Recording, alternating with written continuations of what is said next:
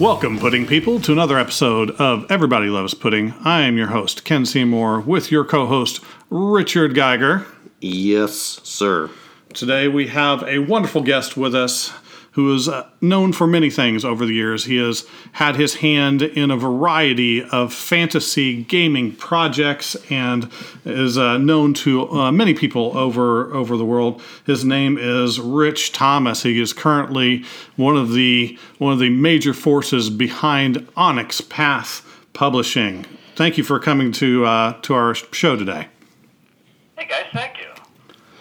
So I wanted to kind of tell you, the two of us, and we spoke very briefly about this before we started, that we're coming from slightly different avenues of history and behavior. We've got Richard, who has gaming experience on the video game side, but has not been inundated or I should say initiated. I've been inundated, but initiated into the role-playing game or board games or anything like that. I have talked to him at length about why Vampire is my favorite game of all time. Mm-hmm. But and then you've got me on the other side that owns over 300 White Wolf books.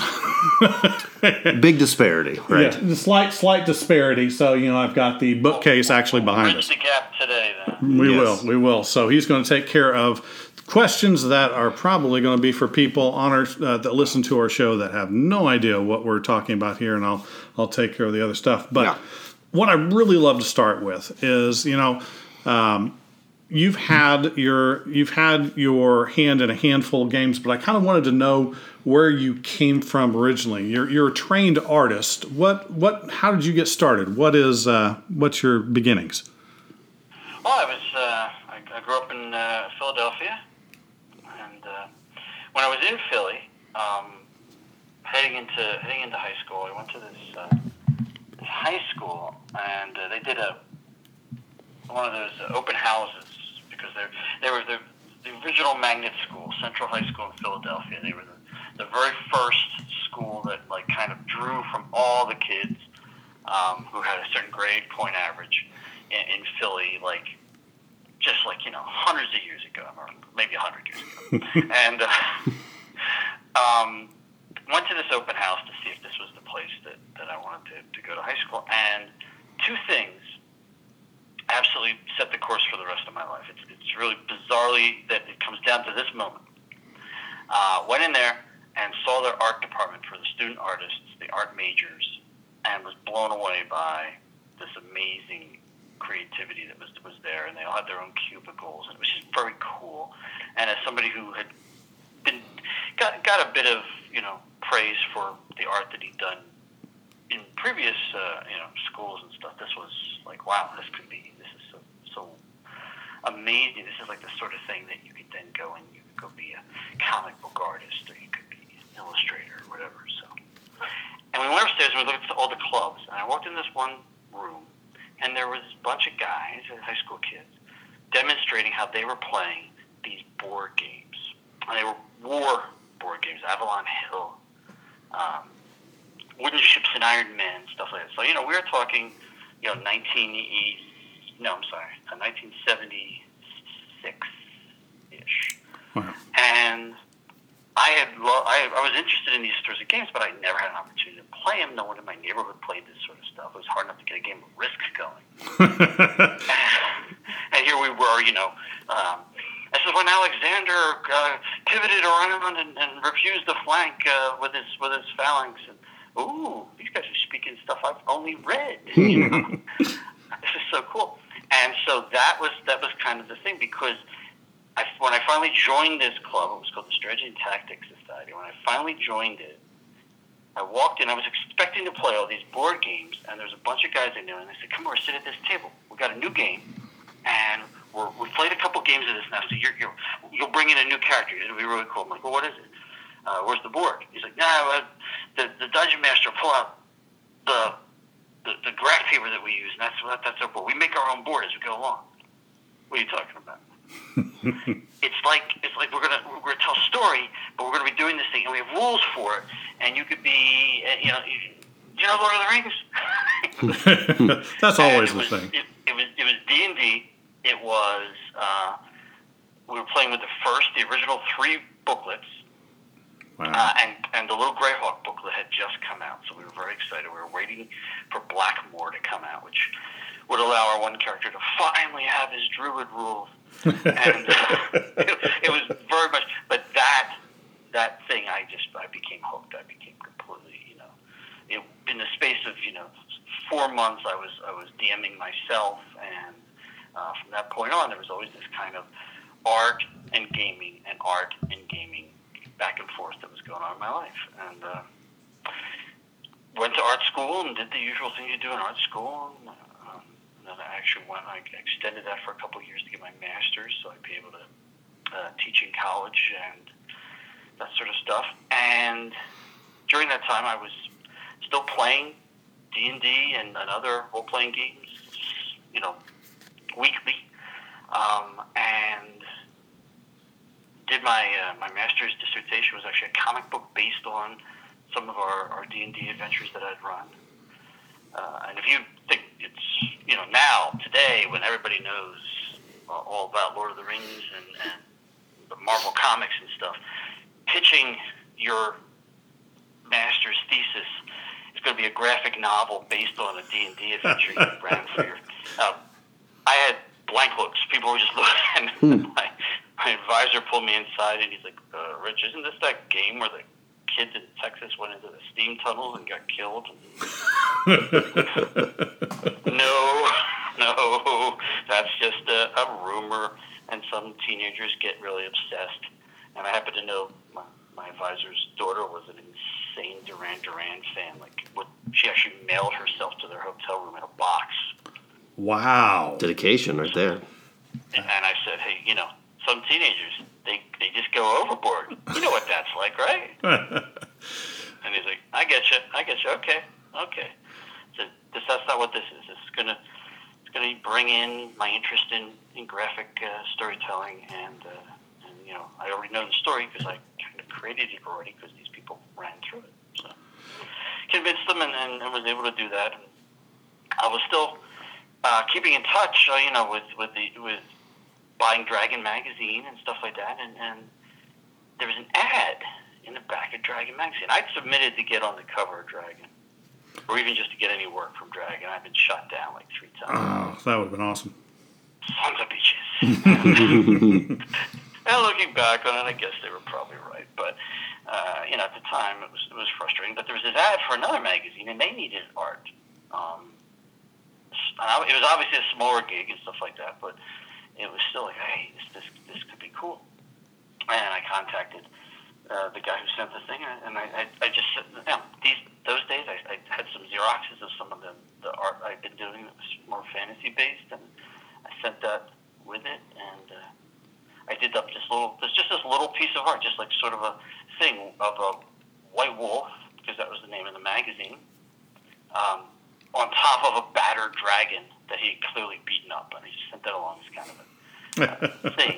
And I got this message back from Stuart Wick, who was putting this magazine out. I think he'd gotten 3 issues, 4 issues out already, plus his original magazine. And he said to me, hey, I really like that piece. Can I use that? I'll buy from you right away. I'm like, whoa, my first sale in the fantasy market. Nice. And he's always like, yeah, I could also use this, and this. I'm like, okay, well, what are you going to pay? This much, but look, I can't pay you right away because we've got to get these things sold. And I was like, well, that's okay. That's okay. And the more we talked, the more I really, really, liked this guy. And I guess I've been doing art for them for 3 months maybe, and he said, look, do you know how to do any art direction? Because I've been doing it, and I can't keep doing it. He was still in college. Oh. And I said, yeah, I could do that for you. You want to add a little thing onto each issue? Yeah, I'll pay you so much per issue. And, of course, I can't pay you right away. I understand. And so I started art directing the magazine, and in the course of the next year or so, Stuart and I we just established this amazing relationship. He basically said, I don't know what the visual. I know what I want for the magazine, but I don't know art. If what I want for the magazine, if it's right for the editorial content, we'll go with it. Which is that's a lot of trust. Yeah, that's and you know, and then I go, hey, Stu, how about the that payment thing? Did we ever? Yeah, I'll send you something. Any day now. Yeah. And the thing was, he was good as his word. Eventually, we actually did get it all paid up. And there were some trials and tribulations along the way, because, anything that's happening. But ultimately, he said, we love to, this thing's starting to take off for us. We're starting to get some games going. And he was getting this really good relationship with these guys from Minnesota called Lion Rampant. They had a game called Ars Magica, and that was actually selling. That was actually like, ooh, they're selling. So they did all kinds of articles for the magazine, and we did some stuff for them, and I started doing logos and cover designs for them, and it became, kind of a everybody's working together gig. And they moved down to Georgia, where Stuart was, with the whole group of them, by and large. And during that time period,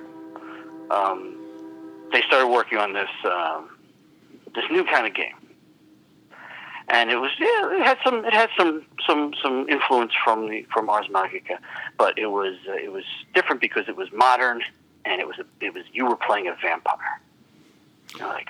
Wow, because D&D, the vampire drains levels, and he's like, no, this is bacterial blood and the whole. Okay, and people are going to play that. Yeah, it's amazing. People really get into it. I'm like, okay. Can you come down and run, the art for us, do the art direction for us for this? I'm like, I got a job like in the real world, and I was working at a television studio or station, and this is when you're doing the TV graphics thing. Yeah, the TV graphics. You heard that story, okay? Well, no, I don't know how many of my stories are out there. We always try and research just a little bit going in, so we look for interviews that have been previously done and try and keep things as fresh as possible. I got you. Okay, so basically what happened was that, like I said, I put them off. I said, look, I need this much because I'm not just a guy out of college who can put all this stuff in a Volkswagen and drive down. I got a house, I got a little girl, I've got 2 dogs, and I've got a lot of work because I was working multiple jobs like you do, some freelance, some I was teaching and things like that. So it was, I want to say it was November or early December of 90, would have been 90, no, would have been 90. They all just blend together, Basically, I think it was after the Gen Con of 91. Yeah, because Vampire released in 91, basically at Gen Con. And boom, things went nuts. Things just they couldn't keep the books in stock. And so Stuart gives me this call, and he's like, Rich, everything you asked for, we can do it. Come on down. I need you down here. And so I was down there. I guess in May I moved from Philly to Atlanta, and went down there with my daughter and my girlfriend and my 2 dogs and metric ton of books, and as it should be. Yeah, and dove right into it, and I think I was making decisions about the new game, Werewolf the Apocalypse, even as I was, getting ready to move down. So this is wild time. This is maybe just me. I did not realize it. So you not only did work with the White Wolf, then you simultaneously did artwork for Magic as well. The timing on that, I'm always wondering where I first got the phone call. Because what happens in these sorts of things, and gaming, role playing, and just basic tabletop gaming is a really weirdly incestuous business. Everybody pretty much either knows or knows of or works with somebody who knows somebody who knows you. So what had happened was Lisa Stevens left White Wolf, moved up to Seattle to work with these guys who were starting this game company called Wizards of the Coast, and I stayed in touch, and I was still doing like art and stuff because she and I were good friends. Oddly enough, we were born at almost the exact same minute on different sides of the country, and so I was watching all this stuff, and I got this call originally from Lisa, and she said, we've got this new game. It's very different. It's a card game to begin with, but we want to put art on all the cards. We want, I was like, and I had studied, how playing card art had evolved through the years, and tarot card art and stuff like that. So art on a card game was like, yeah, I'd really like to work on that. And she explained it to me, and I went, I don't get it at all. He's like, well, it's like like baseball cards, a collectible. I'm like, who's going to want an incomplete game when they buy it? I don't. So, my ability to predict what's going to be massive successes, no, I make no claims in that area, but still. I did really like the idea of doing the art. So. But I don't know if that was when I was still up in Philly, and then I came up. I remember doing so many pieces of art in our new house in Atlanta, so it was all around the same time. Well, you definitely have some iconic pieces that most people, especially those that started collecting at the beginning of Magic, like myself, and got trapped into the collectible crack that was Magic. Got into the Black pretty Vibes. Amazing, really. Yeah, I remember seeing it for the first time and being blown away by how truly different it was at the time. And I remember seeing your art bits now. It's like, oh. Yeah, it was. That was really one of the great things about that is because they didn't. They were making it when they were picking the art and picking the artists for it. About this point, Jesper had come on, and he was the art director for the early years and made most of the big artistic decisions. At that point, they kind of let him to it. He was hiring people that he knew who, a lot of them were art students, so they weren't coming in this as illustrators, they're coming in this as artists. And so you get a very eclectic kind of art style, and because there's so many cards, there's a very good chance that somewhere in there's going to be an art style that absolutely just speaks to you. Yeah. And I think that was one of the brilliant parts of how they did it, and one of the reasons why it worked, at least on that level, is that the sheer range of that for something so totally new. They just made all the rules. They made all the rules. Nobody knew before that what this was going to be, and it just kept rolling from that. We had some just absolutely wonderful things, and just a huge amount of artistic freedom. I think I told a story about the one piece, the Black Vice. Yeah. Which that was basically all I had. It was this Black Vice, and it would suck power from whoever it was played on or whatever. Excuse me.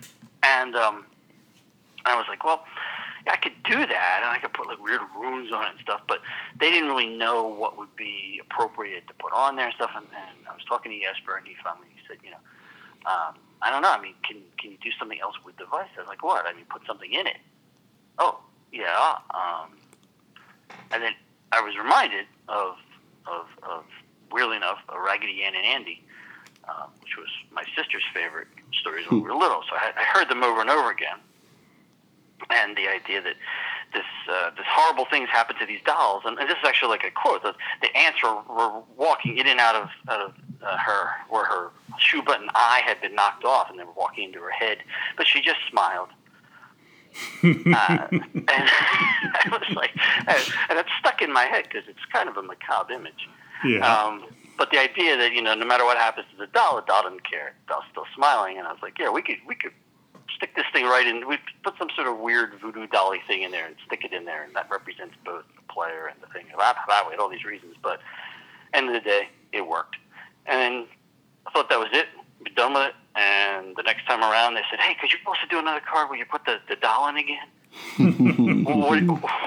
Sure, why? You like? We're starting to get a lot of really positive like feedback on that doll. Okay, and then like a year later, they're saying, "Now we need, if you could just put the stuffy doll." And I'm like, "The what?" The stuffy doll, the little from Black Vice. We call it the stuffy doll. Oh, that's nice. That's okay. It's got a name now. That's interesting. That makes it kind of worse somehow, right? It's okay. Stick Bob in. It's all good. Yeah, and then like the highlight of I think that whole thing was going to a convention, and they started to play the iconic images. They had mugs and this and that, but they didn't do much with Stuffy. And then coming through the crowd, I saw this massive orange shape. Like, and I'm sitting up there signing cards. I'm like, what the heck? And they stay here, Rich, stay here. You gotta see this. And coming through the crowd was a guy dressed up and he was a big guy, stuffed in a stuffy doll costume. That's wonderful. It was like, that's pretty awesome. Ghostbusters, thing comes around the buildings, and it's just this huge marshmallow man. But in this case, it was the stuffy doll moving through the crowd. Now, that kind of brings up a question that I always kind of had, because generally speaking, when you get somebody that does work, whether it's for a specific game or whether it's individual pieces of work that are going to be on multiple cards, like on a Magic the Gathering, you can generally see a very specific style develop for that one artist. But what I noticed often with your pieces throughout the different work, I mean, several of them had themes and elements that were the same and some styles, but you still varied it up. So that kind of made me wonder, well, what influences, what do you really think your style pulls on the most, or what is your favorite type of art to do, whether it's an impressionist or maybe something you don't even normally get to work on? Well, when part of the deal, like I say, that kind of gave us freedom creatively, I said, well, look, I don't remember why I was into this, but I was really into stained glass, and it's sort of a Alphonse Mucha, Art Nouveau, thick and thin lines sort of thing. And I said, I'd like to combine those two for this, work it out in thick and thin lines first, but then put in these pure, like, sort of glass colors, more like jewel colors. And so you could see that in the original first, maybe the first set from Magic, that style is something that I was playing around with a lot. And as the time passed on, I was moving away from that into slightly more realistic, but I was still kind of caught in have to do it all in lines and have to do the painting, in kind of a more of a watercolor feel than in the oil / acrylic painting style that has pretty much all that Magic is now. I think they might still get a couple of watercolor guys in there, but they're pretty tight and more looking more like these cover paintings. So that was, there's always kind of a shift as you do, if you do enough of them, and I did a fair number in the beginning, and now they're all, I'm one of the classic artists. I say, well, it's like a Model T Ford, I guess. I don't know. But yeah, and the first time I heard that, I was like, I'm not sure I like that, but knowing where it comes from, and actually the enthusiasm of the people who like even do just classic decks, they won't even do like the older stuff. That kind of enthusiasm and love for it all is, you can't feel bad about being put into that grouping, because there's some great artists in that grouping, but also, I mean, it's been around for a while now, 20, 25 years, so. Absolutely. I guess we did the first one. It is actually more like an older automobile. So I'll take classic. So I have a question that I like to ask to a lot of the folks that we talk to, and it kind of goes back to a side of your influences. You mentioned some of the pieces that you did with the Raggedy Ann and some of the glass work, and then I want to kind of go back a little bit further to even high school, college days. I always like to ask the same type of question. A lot of people have influences from maybe music or TV shows that they watched back when they were growing up. Like, what was your type of music? What was your influence from a music standpoint as you were growing up through high school and through college?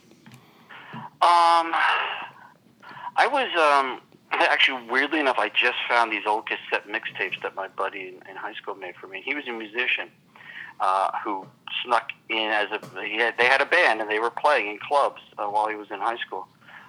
So they didn't card the musicians. So they were able to do it, and they were all scruffy looking guys, so it worked okay. But a lot of Elvis Costello, Blondie. I'm Billy Joel's earlier stuff, and so that was kind of my high school years there, with a lot of weird other stuff thrown in there, James Bond themes, stuff like that. So in Philly, you grow up and everybody's in a neighborhood. There's a neighborhood for this, a neighborhood for that, and so you kind of define yourself that way. And our neighborhood was mostly Led Zeppelin fans.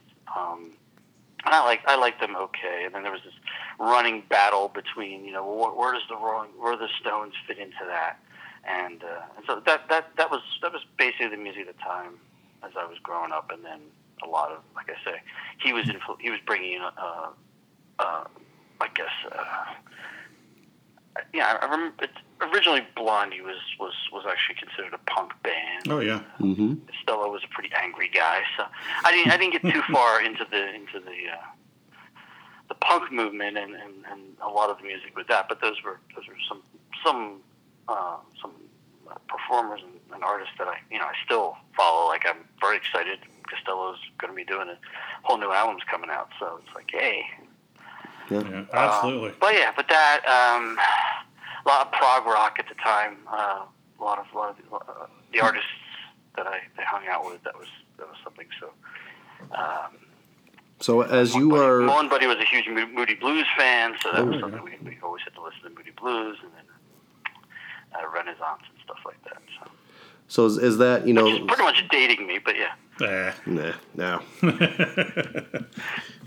As you sit in your studio or wherever you're creating the art then or now, is that, we've talked to a few other people. A lot of people like, some folks like to have a TV kind of going the whole time and play a movie or play a TV show, or some people just like to be somewhere where it's quiet. Like, when you're creating these types of things, what's the environment that you like to be in? It's really, it's changed over the years. When I was right before I moved to Atlanta and worked with White Wolf, when I was working in my studio doing all these freelance projects, I put the TV on. And in particular, there was a block of cartoons in the afternoon, G.I. Joe and Transformers and Galaxy Rangers and stuff. And I would listen to them all. I wouldn't watch them per se, because I'd be working, but they occupied my sort of my conscious mind, so my unconscious and my hands could just communicate faster together. And so I was doing all the art and listening to all these things. So for years I'd never actually seen them. And when the funny thing is, when the Transformer movie, the first one came out, and the very first time you see the guys transform and stuff, a lot of people in the audience were like, this was like older guys, and they were all, this is finally happening and stuff. But I still hadn't gotten it. And then the voice actor who does Optimus Prime, he did it in the movie, and he also did it on the cartoon. He said whatever his first words were, I don't even remember, but it was just, oh my God. Yeah, because he's the one that stands out. I reacted more to having listened to him than to having seen it, I don't know. But nowadays, it's much more music, because I'm usually, if I'm working on something, I'm also answering emails back and forth, and I try to not spend more than 20 minutes either doing art or working on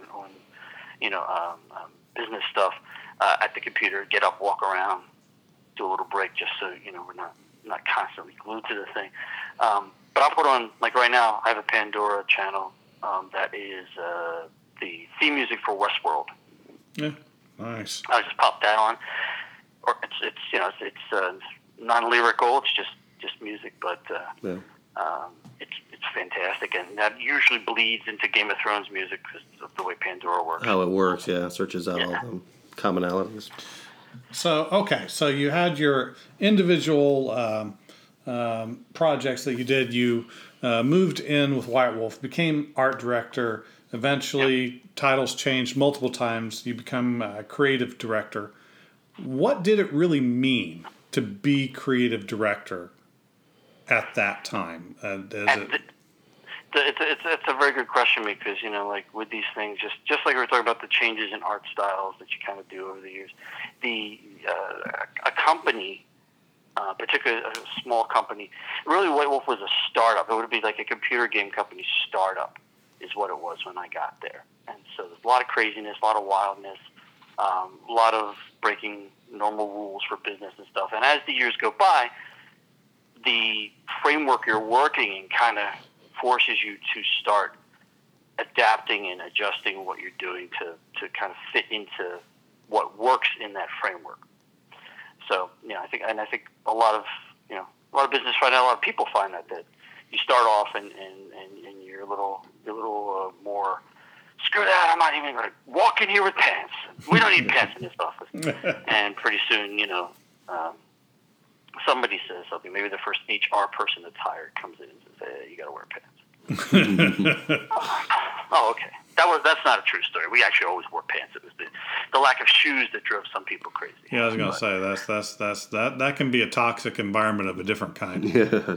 Oh yeah. It was gamers. I mean, we were all gamers, and then trying to be creators as well. So personal hygiene was something that was always discussed.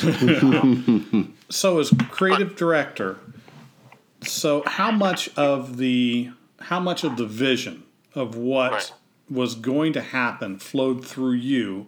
How much was a collaboration? How did that occur? And to that effect, what was your vision at that point? How did you want to make your stamp on White Wolf?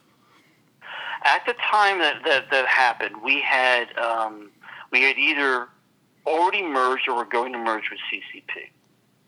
And I had been part of the executive board at White Wolf, since the beginning. And we were very aware that our RPGs the sales were declining, especially in our major things like Vampire. And we wanted to find a way out of it that we recognized, because a lot of us played on EverQuest, that there's the MMOs and the new technology, the new kinds of games that were out there were just overtaking a lot of our audience.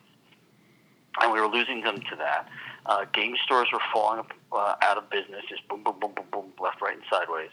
And we needed to change. We wanted to move into doing our own electronic games, but it was a hurdle we just couldn't leap at the time. So the merger with a Icelandic MMO company, CCP, seemed like a really good way for us to find a way to get into that. And so what happened was, with the focus on making that work, White Wolf Game Studio really was put over here, and my team of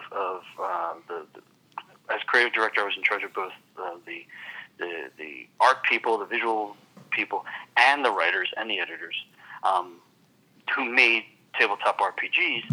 We were kind of not shunted aside per se, so much as told to go and make more of the good stuff. Like, okay, that's good. But we still have a lot of challenges, one of which is we've got all these declining stores and sales and stuff.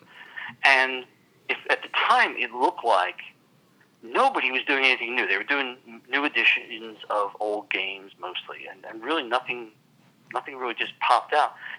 So one of the things I really want to do is I want us to come up with a new game that could show, hey, this is still something that can work in this business. And we got a pitch a year or so earlier for a game about a modern game, but where you're playing the children of gods.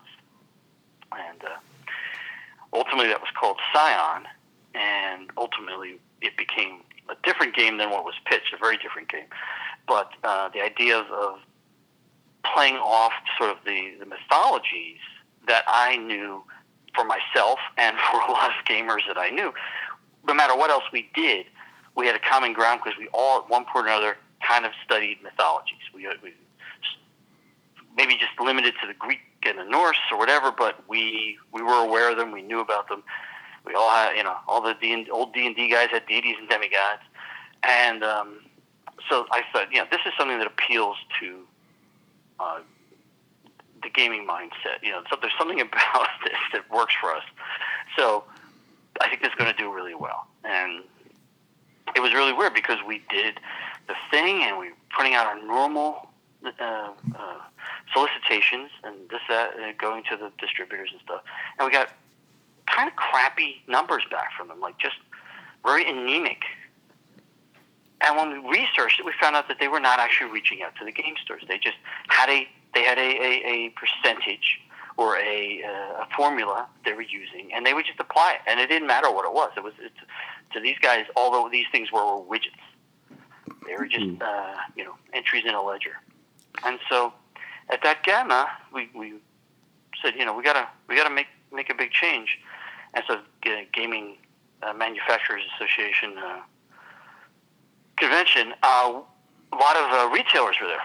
They go there and they talk to the distributors, they talk to the game companies. And so what we did was we put an actual printed copy of the first Scion book, Scion Hero, in every one of the retailers' bags.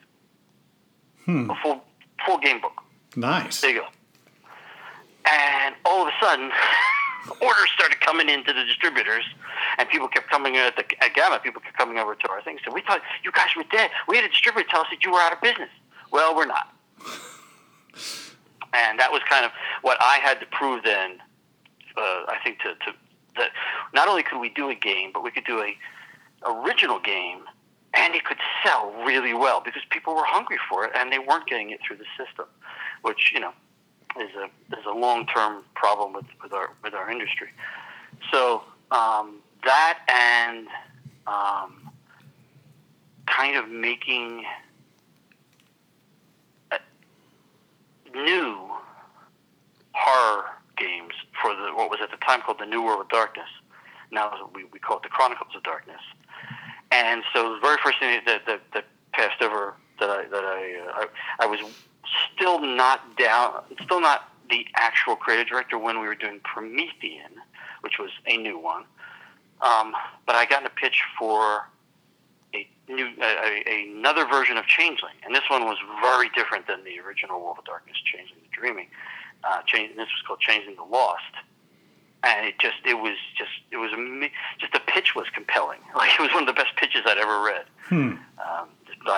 The largest part of it was by Ethan Skemp, who was our longtime Werewolf developer, and then we had some ideas that also came into it that worked with it from Bill Bridges, who had done a similar sort of thing, but his pitch was a little different than Ethan's, but there were parts that could be blended, and we did that. And so now we were able to go there and have this incredible success for Changeling, and all of a sudden, we're showing, hey guys, we can still do this stuff and actually do things that people are really, really, really excited about.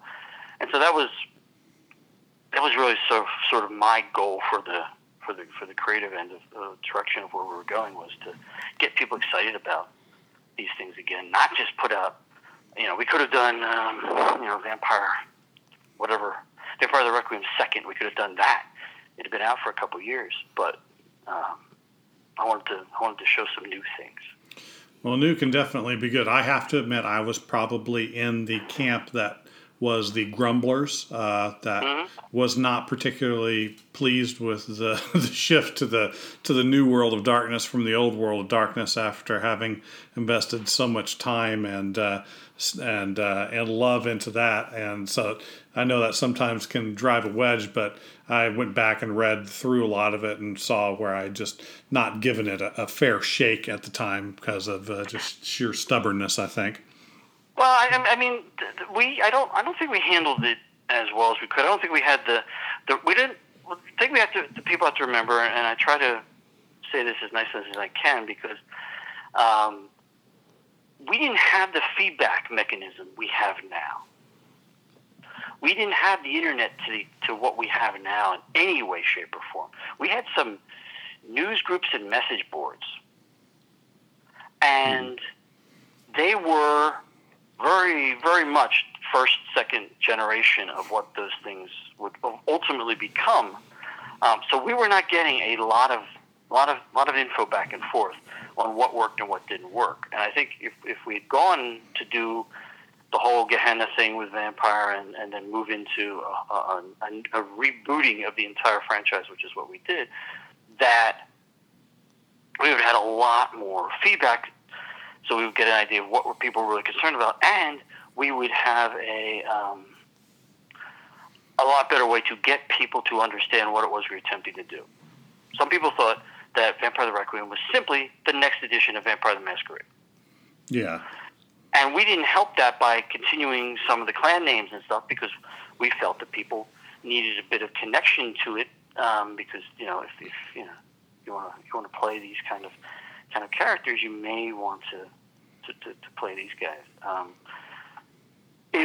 Ultimately, we kept moving away from that. Each of the new editions of the older world, Werewolf the Forsaken versus Werewolf the Apocalypse, moved us further and further away. And by the time we got to Changing the Lost, here we were doing a very, very different thing. The themes were different by and large, and so it was. That's when the New World of Darkness really started to get its own flavor and its own feeling, and less of you're just kind of regurgitating the older stuff. And since we cut out the big storylines, the infamous meta plot, a lot of people felt like we cut their knees out from under when we did it. Yeah, it's again that was before I got the level of influence and power that the creative director has. The reach.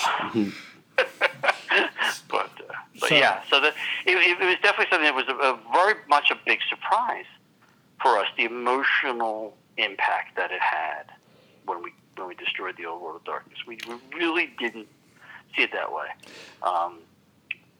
The flip side of that is the only other option we could have done was to do a new edition. And that was what we originally started to discuss. And I was like, we could do a new edition. And it always pumps the sales back up a bit because people want to get in on the new edition, and we can get more people involved. And there was a group of guys in the office who were, frankly, I think they were very tired of doing the same thing, of working the old World of Darkness, and wanted to stretch their creative wings. And so that's why we basically went in that direction. But either way, I mean, we wouldn't have done it if we weren't looking for a way to rejuvenate people's interest in the World of Darkness. It's one thing to say, I love the old World of Darkness, but if you didn't buy anything, it's just like 1995. You are legitimately a huge fan, but you're not making it so we can do more stuff because you're not buying anything that we're putting out. Yeah, gotta generate the new folks coming in addition to the old folks too. So to kind of give Richard just a little information here, when we were talking about CCP, I'm not certain if you know who that ICP. No, CCP. Have you ever heard of EVE Online? EVE Online. Yeah. So about every 6 months, you will see a news story about how many tens of thousands of real-world dollars were lost because somebody accidentally clicked a button that started a space battle between thousands of people, and the servers shut down and couldn't handle the entire thing that it kicked off. Anytime you see something like that, that's EVE Online, because it's that is the company that originally purchased White Wolf. And it always, I have to admit, it always mystified me just a little bit. It's like I could see why White Wolf wanted the partnership with them. I didn't quite see where. I kind of felt like maybe they didn't understand what White Wolf was. I could be wrong there. But. Well, the big interest for them was to be able to do a World of Darkness MMO, and specifically a Vampire MMO. Which would have been awesome. They knew how to do MMOs, and they were fascinated by. A lot of them were fans of what we had done for the previous 10, 15 years. So they were like, this is a chance to really put something very different than Eve out as an MMO and be their second big game. I mean, you're always looking for what's the next thing, and there they were trying to find it. It just didn't work out that way. Okay. So as we're going through this, you're in your position. You finally have that reach now. Most of the individuals that I've talked to that have created games or gone in with something that will have a memory of either a specific title that was kind of their baby or something that they thought this was the thing that happened, that eureka moment. Do you have any of those that come to mind that you go, it's like, oh, I can't believe I didn't think about this, and this could germinate into something truly special? Yeah, it's. I mean, certainly, like I say, reading through the pitches, seeing how these games could get started and the game lines could be something that people would really be into. It's amazingly gratifying when that comes true, and there's other times when it's okay. Okay, cool. Yeah, I mean, as long as people are, because it's never really an issue where people go, you know what, nobody's playing this. It's a complete, total dud. Mostly, it's just various levels of excitement and enthusiasm and people playing it. So, for that sort of stuff, that's moments of satisfaction. As an art director, the times when I would kind of come up with an idea for what a cover should look like or something, maybe even sketch it out a little bit just to show them what I was talking about, and then the thing that would come in was so beautiful and way beyond what I was imagining. That's an amazing feeling of going, we started this thing, but this guy brought it home. This is amazing. So, and then lately, I mean, with Onyx, there's been a fair number of very cool moments. When we first started doing Pugmire, Eddie had pitched me this idea of a world, of a setting where, as a fantasy setting, where the protagonists, the heroes, are all dogs. They're uplifted. They have hands and Anthropomorphized.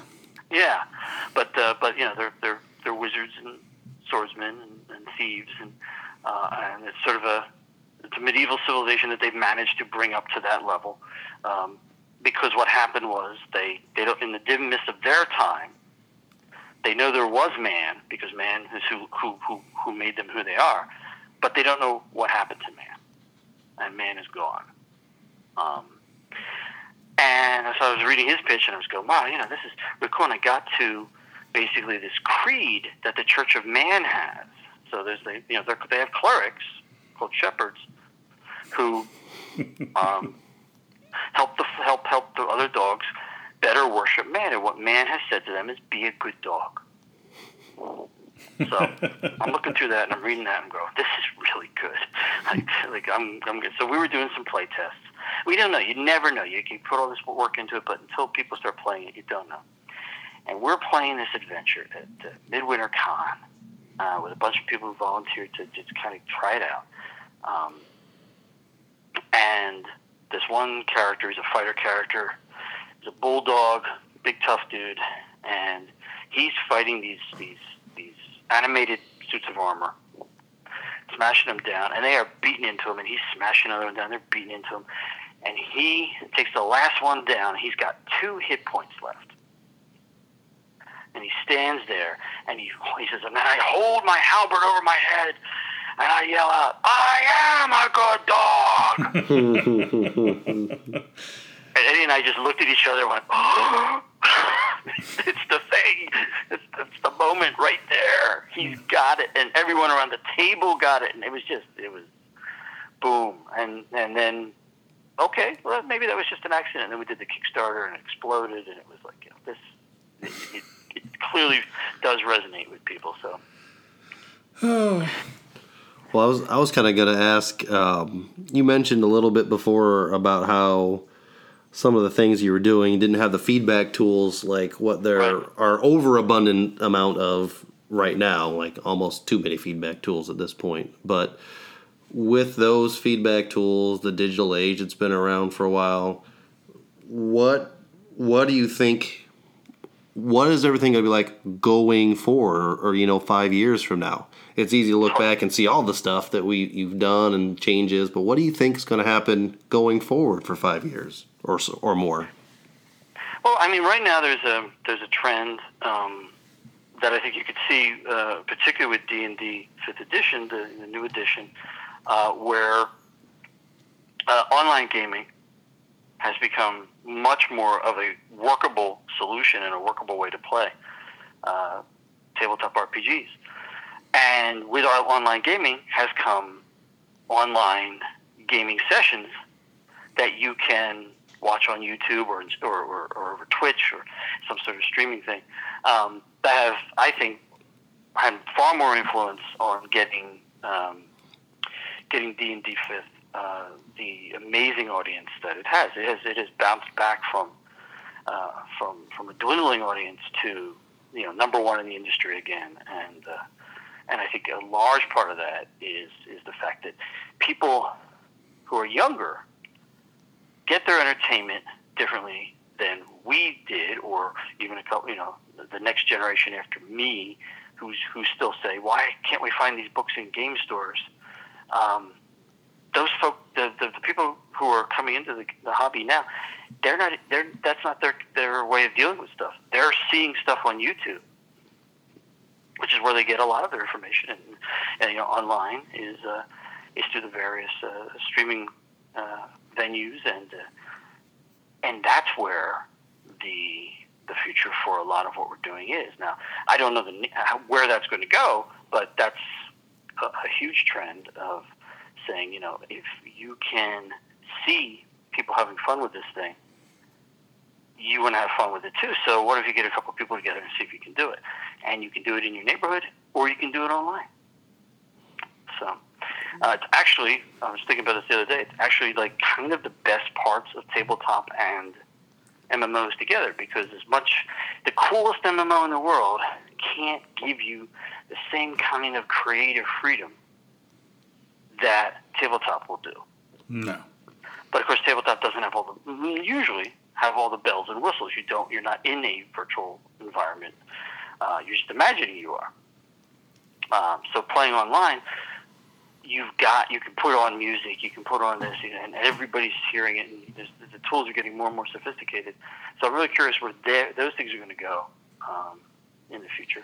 And that's why I think some of the streaming game sessions are becoming much more professional actors and costuming and all that sort of stuff, because it's a different it's an entertainment form now. It's almost like cool. a play in a sense that is not scripted, that is just randomized every time someone views the stream.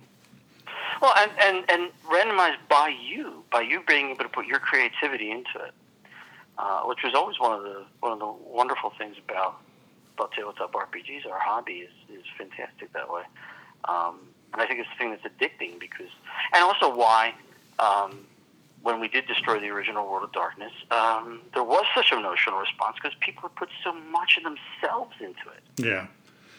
Well, I mean, I heard way too many times to make me for me to be comfortable about how we either slapped them in the face or spit in their faces when we couldn't.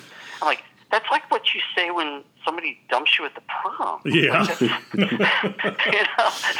that's not when a company makes a business decision and doesn't take your books from you, just moves in another direction. But there was so much tied into it on an emotional level that we didn't even know about. We were not even aware. Well, I think, at least for me, part of it was, the other games that are out there. I always enjoyed Dungeons & Dragons and many of the other GURPS and a variety of other things. But White Wolf was one of the first that did just two major things with their games, whether it's Vampire, or I should say Old World of Darkness, or whether it's the Trinity series or whatever. It integrated in instances where it could real history and everything together, but also within that it when you're making your character, it always seemed less like filling in statistics, although it still had that. But when you overlay the whole personality archetype, the Jungian influence there, kind of telling you or helping you define who you are, and so often that is when you're looking at those archetypes, what aspect of me is this? Right. And that always resonated with me in a way that no other game did. Yeah, I mean, that was one of the things that really helped me. Even when I would sit in on like a live action role playing session, a LARP session at a convention or something, very first thing I looked at is what's the character's archetype, what's their nature and demeanor, so that I would get a snapshot of okay, I can get myself into who this person is. I think there was a bit more of the drama department added into what we were doing. I think if you look at the influences of, if you look at the original D&D company TSR, where these were a lot of folks who were coming out of the wargaming hobby. Yeah. And they had kind of created this thing where, how do we show what happened at Helm's Deep? How do we show the influence of Gimli and Legolas? And isn't it wonderful that I can say Gimli and Legolas and everyone, even people who aren't in our hobby know who I'm talking about now? Like, that's just, I could go to a bar and hey, Legolas, somebody would look up. It is a wonderful time to be a geek. Yeah. But yeah, so that's where that came from. I think where it came from for us was we had been doing role playing games, and some people were deeply in. Bill Bridges studies Jungian psychology, and Mark was always very interested in a lot of historical context, but also why people do what they do, and so. And pretty much everybody was just huge readers. We were just readers. We were readers of not, the geek stuff we were reading. We all read Elric. We all read, Conan, Fafhrd and the Grey Mouser, all the classic sword and sorcery stuff, but also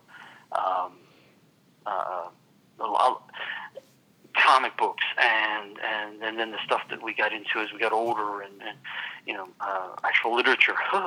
And and so and all those influences came into it because we weren't trying to emulate a wargaming experience and then add some characters to it. We were trying to emulate the lives of the people we knew and just say, what if so-and-so, like that guy over there in the corner, think he's a vampire? So that was, I think that was it. And there was a couple of people who had studied, they'd been in drama majors or whatever, and now they were working for us. So yeah, there was a pretty good mix, but with a kind of artistic sensibility. Yeah. So all right. So kind of visually, Gen Con. Well, okay. Let me rephrase this. So as things change, CCP has White Wolf as part of it. You split off and take rights to be able to continue making White Wolf products and completely own rights to do certain other things. I try to keep up on all these things, and then all of a sudden I hear, oh, White Wolf is back. It's like, oh, great, Onyx Path is, they're White Wolf again, but no, another, Paradox Interactive buys White Wolf. How did this happen? Well, there was enormous effort, enormous expenditure.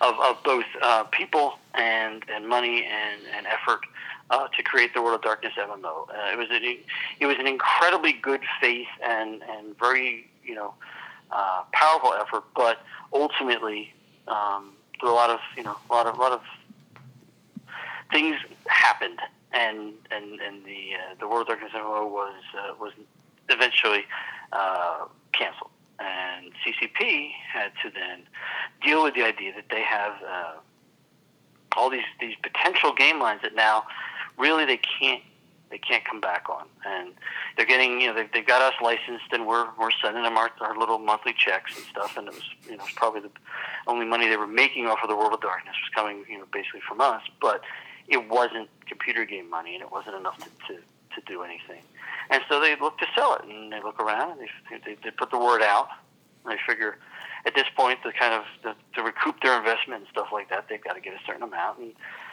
mostly, as far as I recall, the only people who could step up to that particular plate was the computer game companies, other ones.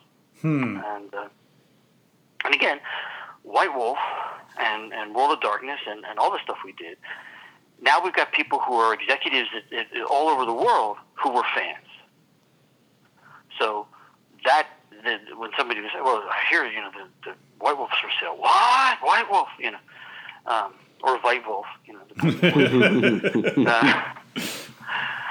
so that's kind of how that goes down, and they go around and do some bidding wars occur.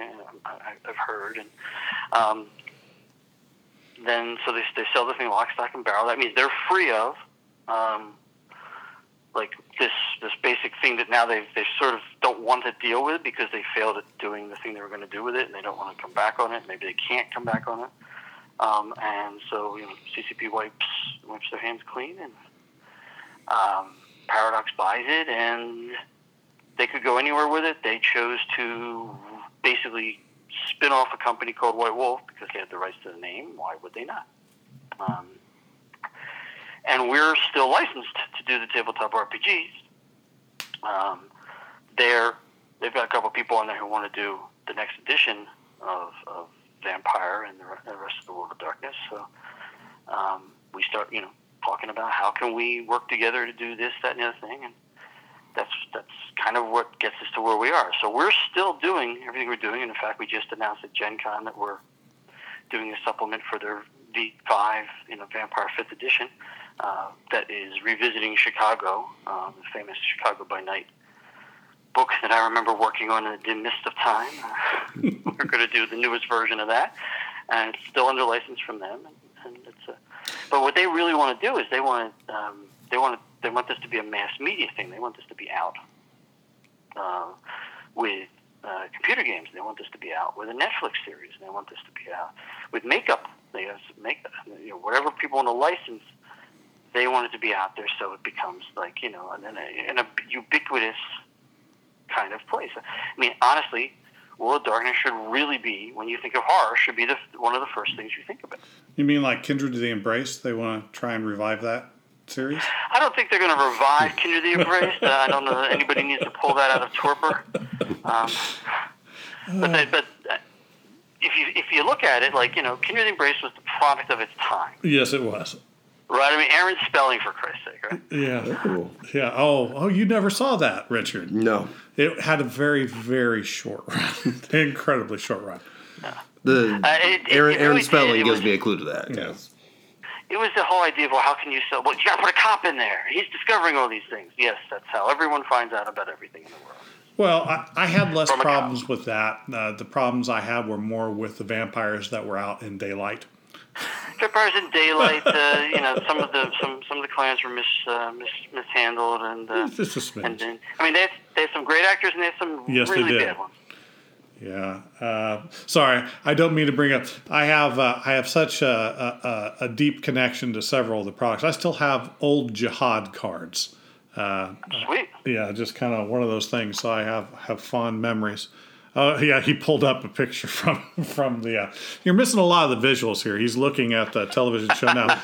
It's got Dokes in it from Dexter. That's right. Mm. Oh, please believe me, I have these things burned into my head.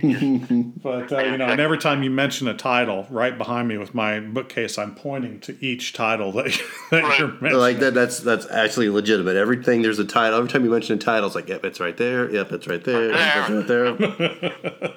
So I'm glad to hear that there's this kind of friendly relationship that his. I know at Gen Con with the whole Beckett's Diary that was released, which was fantastic, by the way. it was good enough that I finished it within just a few days, and apparently either my skin oil was sufficient or maybe body heat that I rubbed off the silver exterior inlay. So it's like, oh, okay, I must really like this book. It's now part of me. That's right. That's part of our master plan. It's all, it's all, there's an addictive substance in there. So, all right. So with fifth generation, okay, now I'm going to dig into something slightly different. I know you're with, as long as you're good on time here. Yeah.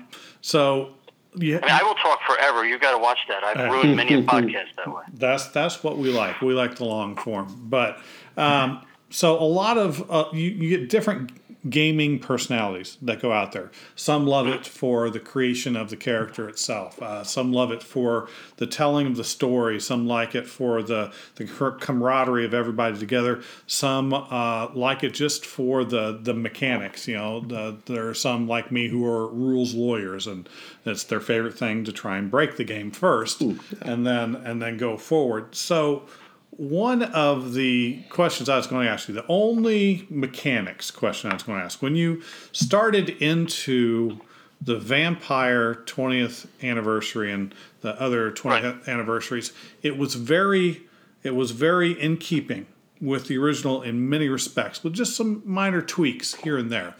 And I always had a question that I wanted to ask about one of the specific rules tweaks that you did.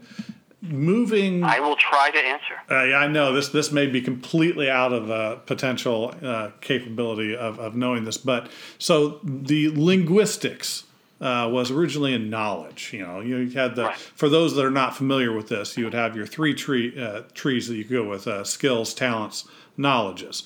And if you wanted to know how to speak Spanish in knowledges, you chose linguistics, and you could speak a certain number of languages depending upon which version of vampire or werewolf you were reading. It changed, but that was where all your languages came from. And when you go to the 20th anniversary, some of the traits moved around a little bit. Linguistics is gone. It's now moved into being a merit. You choose the merit of speaking the language.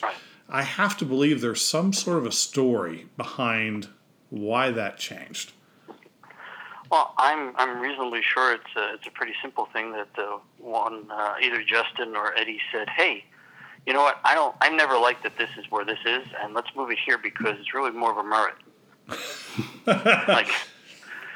like that's probably it.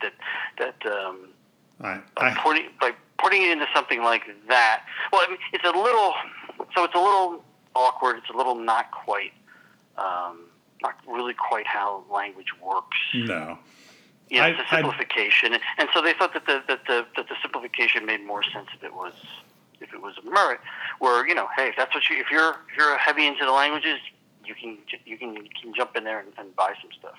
I had this vision in my head that everybody's sitting around a circle, and we're going to say, okay, we got to do this 20th anniversary. There's some things we're going to change. What is it that you think needs to change? And somebody raises their hands, like, I've noticed in every game of vampire or werewolf that I play, everyone speaks 15 languages. Linguistics is maxed out every single time. That's what I'm saying. It really doesn't work that way.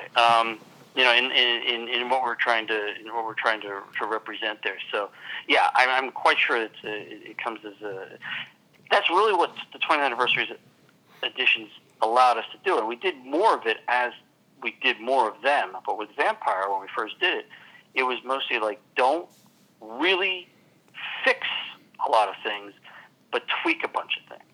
And Eddie used to say, we didn't change the engine, we just polished the car, so that people would be, because it really wasn't designed to start a new line or anything. That it was basically this. When we did it, we didn't think we were going to go back and start doing tabletop publishing again. We thought, this is a really great thing to give to the vampire fans. It will make them feel really great and appreciated, and maybe they'll check out the MMO more when we finally get to publishing it, putting it out. So it was not quite a cynical move, because we really fought for it. We really said, hey, come on, this 20 years, come on, man. Right. How many franchises, how many amazing worlds exist for 20 years of people still being devoted to them. We need to celebrate this and celebrate our fans. It's a great way to make everybody aware, because there's always rumors about, they're going to change this and they hate that, and I heard they're going to wipe out the gang rule, whatever. And so this is a way to say, no, all the stuff that you loved, we loved all of it, and here it all is jammed into this one pack thing. But there's a few things like that. The team was really small. I mean, it was Justin was on it for half of the time. Justin McKillie, who was the Vampire Revised developer for I think almost the entire tenure of that, I think, except for like maybe the first couple of months.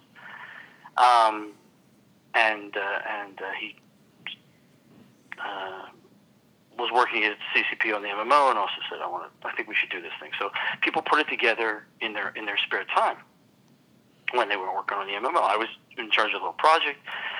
Eddie Webb came in and then took over for Justin when Justin actually, as he often does, quit the company and went somewhere else. Mm-hmm. He pops around a lot, and a bunch of other people were similarly writing for it. And so we did have those meetings where we sit around and say, okay, I want to do this, this, and this. I don't remember anybody objecting to that one. I think it was pretty much, we never really were comfortable with how it worked, and probably, either Justin or Eddie were aware of the idea that, hey, come on. Yeah, if you're a 500-year-old vampire and you really want to learn other languages, you could probably learn 15. Sure. Yeah, I mean, I have friends from that whole time period that I met because of the going over to Iceland and stuff, and they are fluent in at least 5 languages. That to an American, that's like, what? I was going to say, that's 5 more than I speak well. Yeah, exactly. That's what I always said to him. I said, I barely do English, guys. I don't know how you do it. But it's, we can't live at that speed. Too many languages.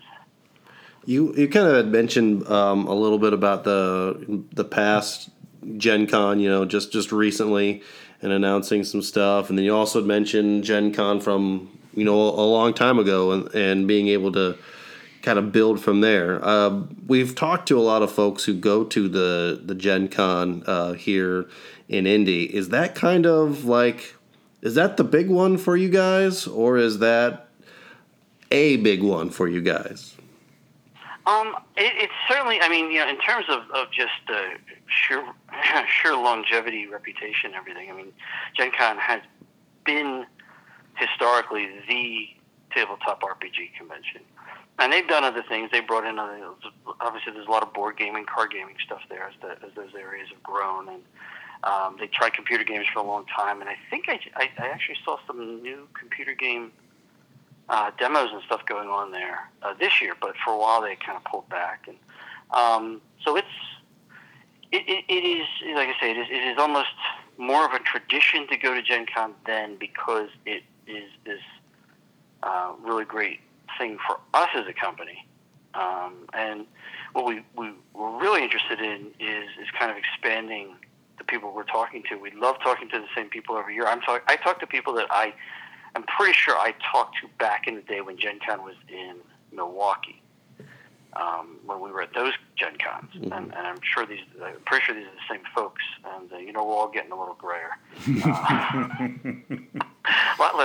Oddly enough, less hair than we had back then, and so there's a little, that kind of familiarity, and it's great to touch base and talk to people again, and it feels very, very homey. But at the same time, you have conventions like PAX Unplugged. We went to in Philadelphia, and it's coming up again in November, and we talked to maybe 3 people we knew from other conventions and stuff, and hundreds of people we had met who didn't even know this all existed. PAX, most of their conventions, I think, they come from the computer games and then into other cool stuff.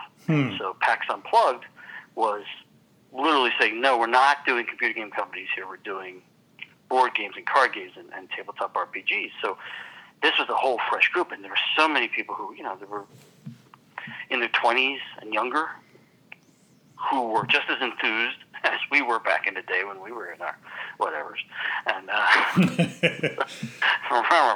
and so it was really a great experience. We've had a few other conventions where we've looked at and said, we're getting more people here, even though Gen Con's attendance keeps going up. And I had hoped for a while there that it was actually going to shift, because I saw a lot of people bringing their kids, and I thought this is going to be great. We're going to have a lot more young people involved. But it seems to be the same people every year, which is a fantastic thing, and I'm sure it's a way that a convention really builds that loyalty. It's not as great for us because we really want to expose our stuff to more people. So we always look at the best way to deal with all the conventions.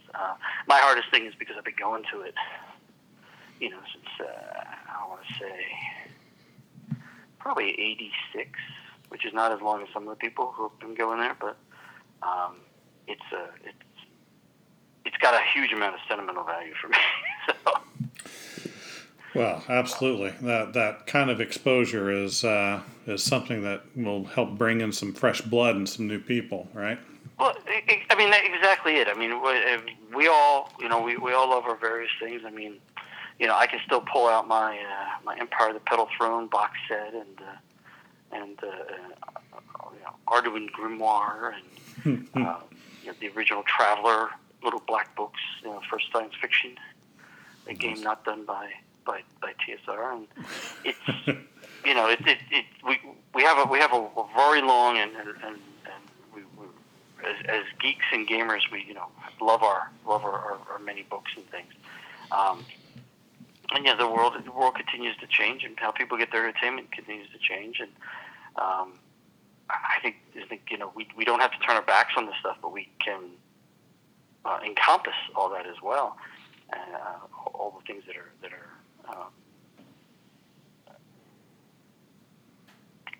not again, like I said, not necessarily saying no, forget it, we'll never do books again. Of course, we love doing books. It's one of the things Onyx Path is thrilled to be able to do again. But also to say, how do we also introduce people to this thing that we love so well? Well, so one of the things that I try to do, or that we try and keep things very personable and show people sides of individuals that they wouldn't normally be able to see in these interviews, and we try and keep it on a very positive note. But I did want to ask one last question that kind of can potentially gear in, divert into a slightly more sensitive area. One of the things that I've always loved about the gaming industry is it's always felt somewhat insulated in a lot of ways from real life, I guess, part of it, because like any hobby, it's your attempts to try and not necessarily escape the world, but to be part of something that will help you forget some of the day-to-day stuff. But one of the things that I saw that was mildly concerning to me, there was an article or two. A couple of people did some posts on YouTube and a variety of things talking about some negative aspect about whether it was the Onyx Path or the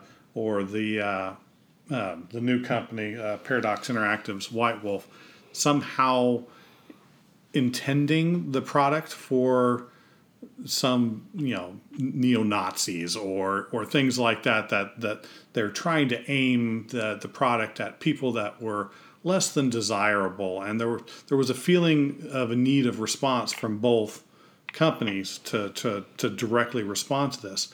And I tried to do some research into it and try and figure it out, and of course read into the products and try and see when I did read the article, see what they were saying on it. I couldn't quite figure it out. I was wondering if you could maybe explain some of what this is and what it means. Well, I guess the first thing about it is that the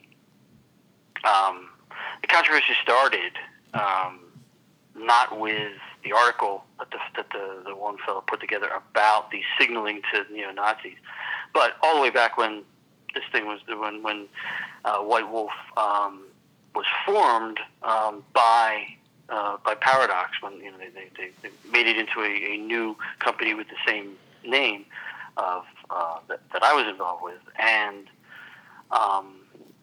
they were very enthusiastic and very much driven by a lot of the creative aspects that we did back in the day at Old White Wolf, and bearing in mind that we were creating these things mid '90s to late '90s.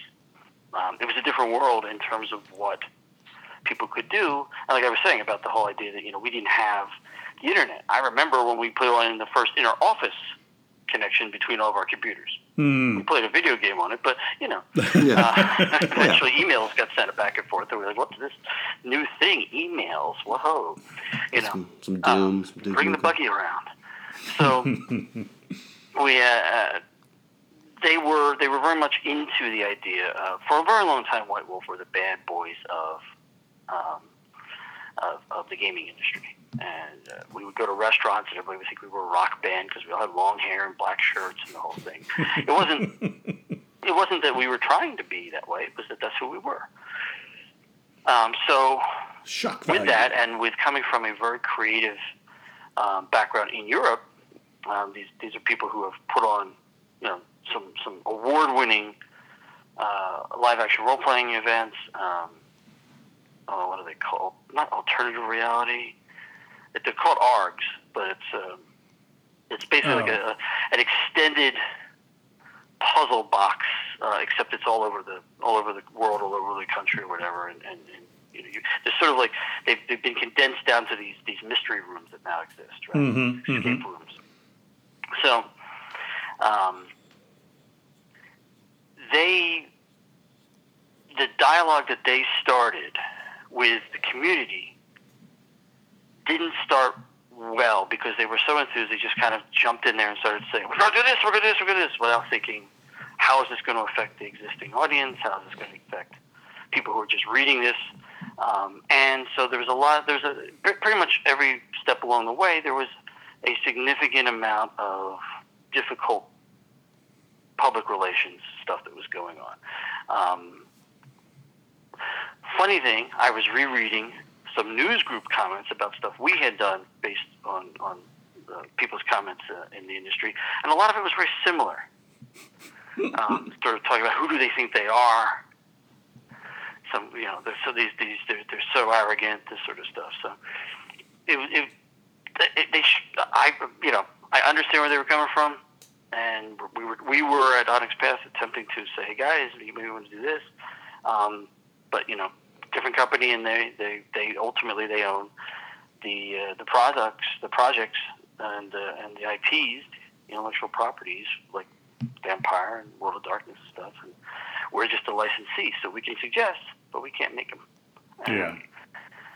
So that kind of led to there's a series of events that people thought they were having some issues with these guys with, and it led to this long and dubiously researched. I'm sorry, fellow, for calling it like I'm seeing it, but it was.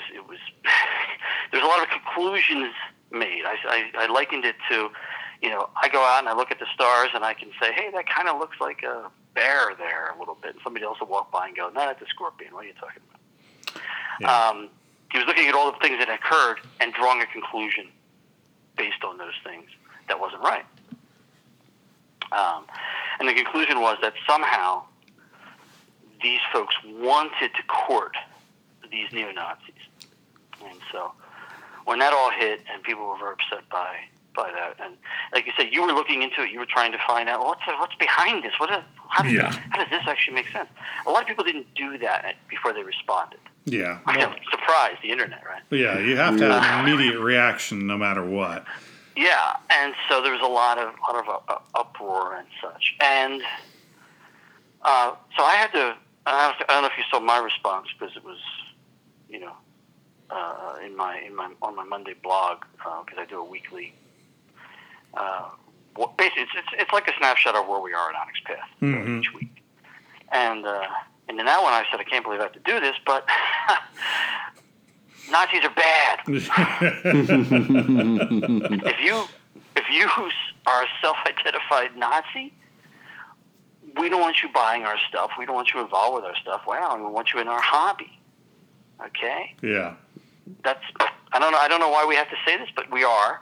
And then, but if you read the article, you see that he really attempted to kind of say, but Onyx Path isn't like this, which was nice, but again, we got kind of dragged into it because our name was mentioned in it and people didn't read. Yeah. Well, and he tried to take issue with a couple of specific hiring choices that were made too. And I again, in looking into it, I had a hard time finding where these connections were coming from, and sometimes it's like, well, maybe what it is, I can't find it because I'm not on the inside of the industry. The people that are actually involved will know what's actually going on. And I thought about it more, but it's like maybe not. No. Yeah, I think also what like you were saying is that, I mean, a lot of us are involved in all this because it's a way to express stuff that you can't do in your normal everyday life. But there's also people to whom internet wars are their everyday ordinary life. Yeah. And they will, and they're in the creative end of things, and they are smashing against each other and fighting these feuds out.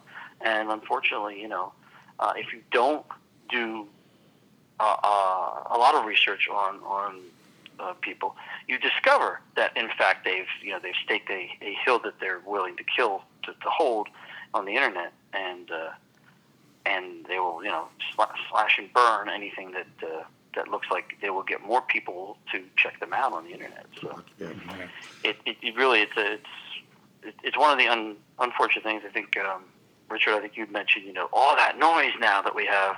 Mm-hmm. It's at a huge challenge. It's a challenge particularly because I'm working with very creative people, writers and artists and everything, who are involved with stuff on the internet, do put themselves out there, and social media, and are getting all of this constantly. And we even say to our guys, if you need to take a month and just don't go on any of our social media, don't go on any of your social media either, just get it out of your system, because it becomes just this noise, and it can be very nasty noise. And I know for myself, and I think this is true for creative people in general, in order to create, you have to have input, right? Like, we read, you're asking, what were your influences as an artist? Well, in order to have those influences, I had to seek these things out. I had to read comic books and fall in love with John Buscema's artwork in Conan, and Gene Colan's artwork in Tomb of Dracula and stuff like that, and kind of start defining what do I like, what don't I like from this stuff. That's kind of the creative and artistic process. And so when you are getting all this, you don't have a filter, because you're trying to grab all this stuff and let it bubble around inside of your head and come out through your work. It can be very debilitating for people who are in that zone. A lot harder to turn it off. Because you're always absorbing. You're always seeing something. Like I was in an Outback, enjoying their Bonzer steaks, and they had a thing on the wall that was like kind of a big shield of I don't know what one of the provinces or something, but it was very cool, and it was all done kind of a little 3D thing, and I actually liked the feel of how it looked, and I took some pictures of it. And then when we did the pins for Pugmire, which they have little symbols for the various classes, I used kind of the same way that the light hit it and stuff like that to kind of give it a little 3D effect. You never know where the influence is going to come from. That's what I'm saying. So, yeah. You're getting a steady I thought diet. You were going to say somebody recognized that and was offended. It's like, this was my family crest. Yeah. Well, I mean, I didn't use the same symbolism, but I used the way the light hit it, and kind of the way there was like a gold edge around parts of it and stuff like that. So, in any event, it's a very difficult thing. We're constantly dealing with it and constantly telling our folks, step back from the social media, concentrate on the good stuff that you're doing. Don't worry about the bad stuff, because there's always somebody on there who's got an opinion. Let's just put it that way. Yeah. Well, ultimately, And ultimately, White Wolf did actually step up, and they did very similar thing to what I had done with just my blog, but they did an AMA on video, and they basically said, same thing that I said, which is, Nazis, get the hell out of here. We're not. That's not who we're interested in for our audience, and let it go. And again, so you do something like that. Most reasonable people are going to go, okay, well, they stepped up.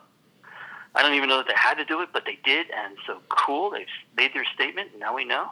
And then you still got people going, oh, that wasn't enough, or that's they're just saying that now, but they clearly already did it. And you say, well, you can't win. Yeah.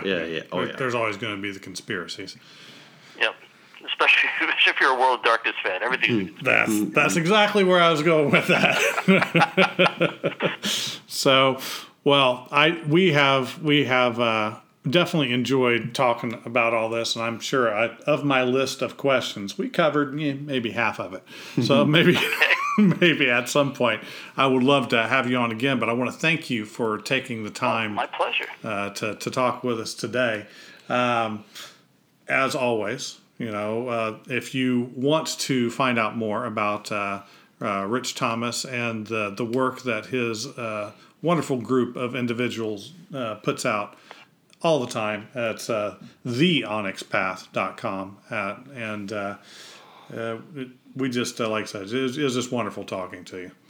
Well, let me, if I may, just take another minute of just to say, because I know I'm going to hear from some of my folks when they listen to this, who are working on new projects and new things that we're doing and all the fun stuff that isn't, 20 years of stuff from the World of Darkness. That if you come to www.theonyxpath.com, we have pages for all of the game worlds that we're working on. We have the World of Darkness. We have the Chronicles of Darkness. We have Exalted, which is that's our trilogy of White Wolf IPs that we are working under license from White Wolf. We also have the Trinity Continuum, which is our science fiction game, Trinity Continuum Aeon, and the superhero near modern game, Trinity Continuum Aberrant, and also ultimately coming with our pulp game, Trinity Continuum Adventure. And these are all old games that we worked on back in the day that I was able to buy outright from CCP, and now we're doing new editions of. And of course, Scion, which is getting closer and closer to getting released, at least to our backers from our very successful Kickstarter for that. Pugmire, Monarchies of Mao, Cavaliers of Mars. They Came from Beneath the Sea, and our latest one actually is a Kickstarter that's going on right now. And I think probably, unless you guys going to get this up in the next week. Probably not quite. It's going to be a couple weeks. Yeah. Well, it's Dystopia Rising Evolution. It's a post-apocalyptic game that we have licensed from folks who did this as a live-action role-playing game for many years, and they're still doing it.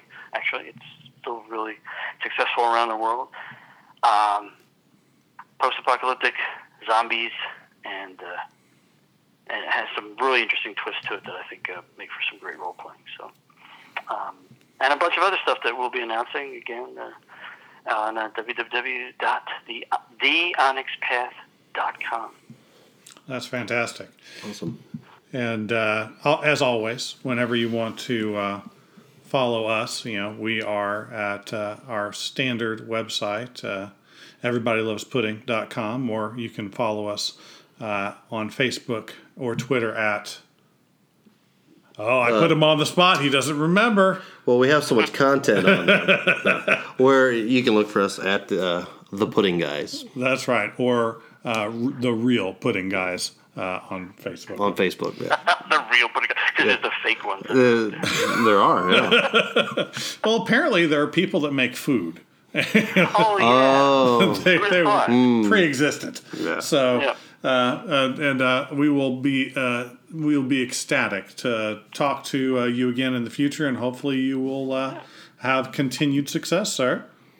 Well, thank you so much, and I would love to talk to you guys again. Just give me a yell when your schedule opens up, and we can actually talk about pudding, which is why I came on here. And we talk about all these damn vampires. Oh, I feel terrible about that. I mean, we could talk about rice pudding. We could talk about blood pudding, butterscotch. No, I don't talk about it. You talk about flan. I don't care. It's all good. It's all good. Yeah. All right. Until next time. Thank you.